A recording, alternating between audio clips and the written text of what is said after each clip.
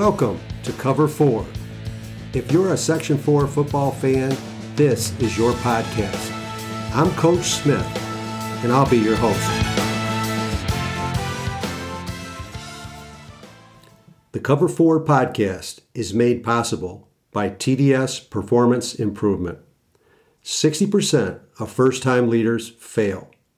TDS Performance Improvement prevents these failures by assessing, training, and coaching the right people for the most important responsibility in the world, leading people. Are you prepared to lead people? Visit tdspi.com and click on Find Out. Welcome to our 2023 Eastern Teams Preview.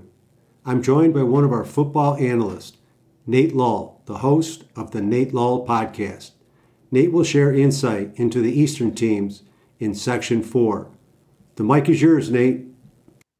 Thanks a lot, and thanks again for having me. We're really looking forward at WCDO to an exciting year of high school football, and I thought I would run through some of the teams that we'll be covering this year on the radio. Thought I would start with some of the bigger schools that we cover. Sydney Warriors going to be moving up to Class C this year, and talking with head coach Jeff Matthews. Still a lot of youth on this team. They're a little nervous about making that jump from D to C, but they have probably one of the most electric quarterbacks in Section 4 in Dylan Easton. He's a guy that can really sling the ball and he can run. And we saw that a lot last year. They are missing some pieces when you lose some of the running backs and receivers that they had a year ago. But when you have a guy like Dylan Easton, I'm excited to see what he can do. And I think the talk around Sydney is that, we're moving up to Big Bad Class C, but I do think they can be competitive. This is possibly a sneaky team. I think they also have some fun games with BG and Delhi and Oneonta, so we'll still get to see them play some of our local hometown favorites, so we're excited about that. Keeping with the big school theme, we have Norwich and we have Oneonta. I'll start with Norwich. Those are two of the bigger schools that I cover. We're actually going to be doing the Norwich Week 0 game on the radio when they take on Batavia from Western New York. Coach Christie's excited about Holden Ryan, his electric senior running back. I know Holden put in a lot of time in the offseason to continue to work on his outstanding game from a year ago. Norwich lost a lot on the line, lost some of that depth, but when you have Stephen Dowdle at quarterback and Holden Ryan as a running back, I still think they're going to be in contention. It's a team that made it all the way to the sectional final last year. And I think when you have a guy like Coach Christie at the helm, you can never count out the Purple Tornado. Oneonta, talking to head coach Will Neal, losing a lot of talent on both sides of the ball. Their quarterback from a year ago, Caden Halstead, was phenomenal. And Mateo Goodhue was the guy that had over 100 tackles for Oneonta a year ago. Both lost to graduation. So he said, we're filling in the pieces, filling in the gaps, but he's excited about a lot of the youth that they have coming up from some of the good younger teams that they've had. So Oneonta, I don't want to call it a rebuild, but certainly trying to slot some guys into different positions as we go forward here. But I look forward to that Oneonta-Sydney matchup, which will be later in the year. They've had some really good matchups over the last few years, including a game that I was at for some Twitter coverage. I believe it was 2 years ago now, that they were both up in the 60s. I mean, these were two teams that can really fill it up at times. So always looking forward to that matchup. When I look at some of the smaller schools, the Class Ds that I'll be covering this year, I do think Walton and Delhi, of course, are going to be very good at the top of that division of the teams that I cover. I still think that Tioga just returns so much. It's going to be hard for anybody to compete with them. That's my kind of preseason hot take. Tioga, the Tigers just have such a great program. But for Walton and Delhi, I look at Walton and the Orange Crush first, having head coach Adam Hoover. They're going to have that same offense that they always have, that same great defense, and it always starts up front with the line with Walton. We always say their quarterback looks like a blackjack dealer. That line's going to get set, and then that ball's going to come out, and he could hand it off to 2, 3, 4 different guys. You never know where it's going to go. It can be tricky on the radio, that's for sure. But they also have Cole back, who's a big, strong tight end. He was an all-state pick a year ago. And if they can get him the ball, he's going to be a guy that's very tough to bring down. And so not only is Walton going to have the great running attack, if they can get him the ball on the outside, that could certainly be a big threat. And I know that's something that Coach Hoover was excited about. Later down the road in October, Delhi lost a ton. I believe it was 11 seniors from a year ago, including their quarterback, their running back, a lot of pieces on the line. And a lot of those guys are going on to play college football. And they made it to the sectional final last year. I believe they were 7-2 with the 2 losses to Tioga. But they have some great pieces coming back. Sam Davis is going to be a really hard-nosed running back. I expect him to put up some big numbers this year for the Bulldogs. And what was exciting to me is they only had, I think it was around 20 guys come out, 22. And those guys went around the hallways last spring and this summer, and they recruited a bunch of guys, and they're up over 30 now. And I know that they put the time in the off season to try to get those guys up to speed. They also have another dynamic tight end of their own in Angelo Kristen. He's a 6'3", big, tall guy, had some huge catches against Tioga a year ago. If they can find creative ways to get him the ball, he also has a lot of speed, so he can take it to the house. We saw that a lot last year. They'd throw it out in the flat to him, and he'd take off. So I think that Delhi could surprise some people, even though people might be counting them out a little bit after losing so much from a year ago. I'll switch to Bainbridge Guilford next. This, to me, might be the most unknown of any of the teams that I cover because they have a new head coach. Art Regis is going to be taking over for BG. And I don't know what his plans are because I've seen Art with Oneonta. I've seen Art with Unadilla Valley. He usually tends to bring a creative style. And BG losing some key pieces like Ethan Beams from a year ago, but they still have a solid line and some solid receivers. But what will Art do? I mean, BG's kind of been in the same mode for a long time with longtime head coach Israel Lormer, before him Tim Mattingly. So they had the same system for the last 20 years. See, we're also doing their week 0 game against Sherburne Earlville up at Colgate. So I think I'll get a real good sneak peek right away on what exactly BG is going to do. Deposit Hancock is another team that I'm interested in. They were devastated by injuries last year.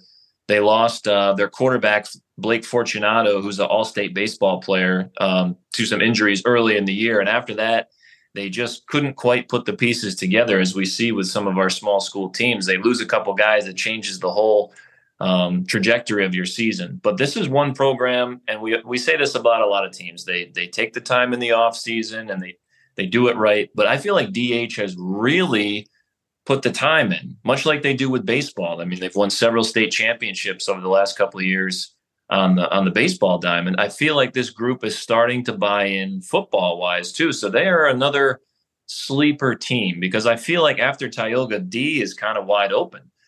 So what can DH do? I don't think that they're the pushover, sleep on team that maybe they have been the last couple of years. So I'm excited to see what DH can bring to the table. And it all starts with Blake Fortunato. He's the QB, and boy, he can run, he can pass. He's a big, strong, physical kid.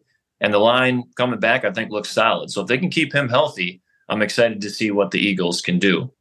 My last Class D team is Afton Harpersville, and I think the conversation starts with Braden Sikowski. He's a guy, whether I'm covering football, basketball, baseball, he kind of does it all for Harpersville. And head coach Jason Lyon said, again, they've put the time in the offseason to continue to try to work and grind. And that program has been very good for a long time. And then last year they kind of had some injuries and went to, I would say, took a step backwards, but I think they still have the pieces to be very competitive. And if you can be one of these teams that's 4-4, around 500 come playoff time, I mean, you could sneak in on the back end and maybe make some noise. So I think Afton Harpersville is one of those teams as well, kind of in the same boat as BG and DH, that we don't quite know what we're going to get yet. But I think in a couple of weeks, we're going to be sitting there saying about one of those teams like, oh, they're the surprise team in Class D. So I'll switch over because I do have 4 8-man teams that I cover. And I'm excited about all 4 of these teams. I think there's some great promise. I'll start with Green, as they won the division last year. And Coach Gorton, whether it's 11-man or 8-man, his teams are always so consistent. lost some pieces from last year with Grayson Flanagan, but they returned Jaden Urosevic, and they have a lot of team speed. And in the 8-man game, boy, that can be so deadly. So I would probably put Green towards the top of this division right off the bat. But I also think that the other 3 teams in the division are going to be really tough. I think Moravia and Trumansburg probably have the biggest horses if I'm looking at the Western 8-man teams. But if I'm looking at just the East, I think Green's got a great chance to make the playoffs, as well as Unitigo Franklin, as they did last year. Coach McCroney losing his quarterback and Logan Utter, who's now playing at Utica University. But he has a young quarterback coming in who he's excited about. And he goes, we still have the line depth, and that means so much. And Jacob Sargent's going to be a great running back for Unitigo Franklin. And Coach McCroney, what I've always appreciated about him is no matter who he has, he's willing to adjust and change his whole offense if need be based on the pieces he has. We've seen him do the wing T. We've seen him spread it out and throw it all over the place, depending on what kind of quarterback, receiver, running backs, and line he has. So that's exciting for Unitigo Franklin. But you cannot sleep on Oxford, and you can't sleep on Unadilla Valley. Oxford and head coach Mitch Clough, probably the definition of working in the offseason. He's taken a program that I believe it was 3 straight years they weren't able to finish the season because they didn't have enough guys. And now they're up into the mid-20s in terms of numbers. So I think this is a really strong program that's on the rebound and trying to really buy into the rich tradition of Blackhawk football. As we all know, that program with Tony Abbott for years and, just a ton of great talent coming through there, runs to the state tournament. They're trying to get back to that. And they've spent a lot of time in the weight room. They've spent a lot of time trying to get quicker footwork drills. And Coach Clough is the type of guy that this summer, a Wednesday night in July, I would get a full report from him on, here's what we're doing. I just thought I'd keep you updated, Nate. So when the bright lights were off, these guys were willing to do the work. And so I hope it pays off for Oxford. And, for UV, another young team, they lose a great guy in Caden Butts, who's now playing up at SUNY Morrisville. But they have a great young running back in Jacob Prentice, who I was really interested in last year because you gave this guy the ball and he was a little spitfire and he'd disappear into the pile, almost like a Jesse Manuel style from Tioga many years ago. And then he'd pop out a hole and be gone.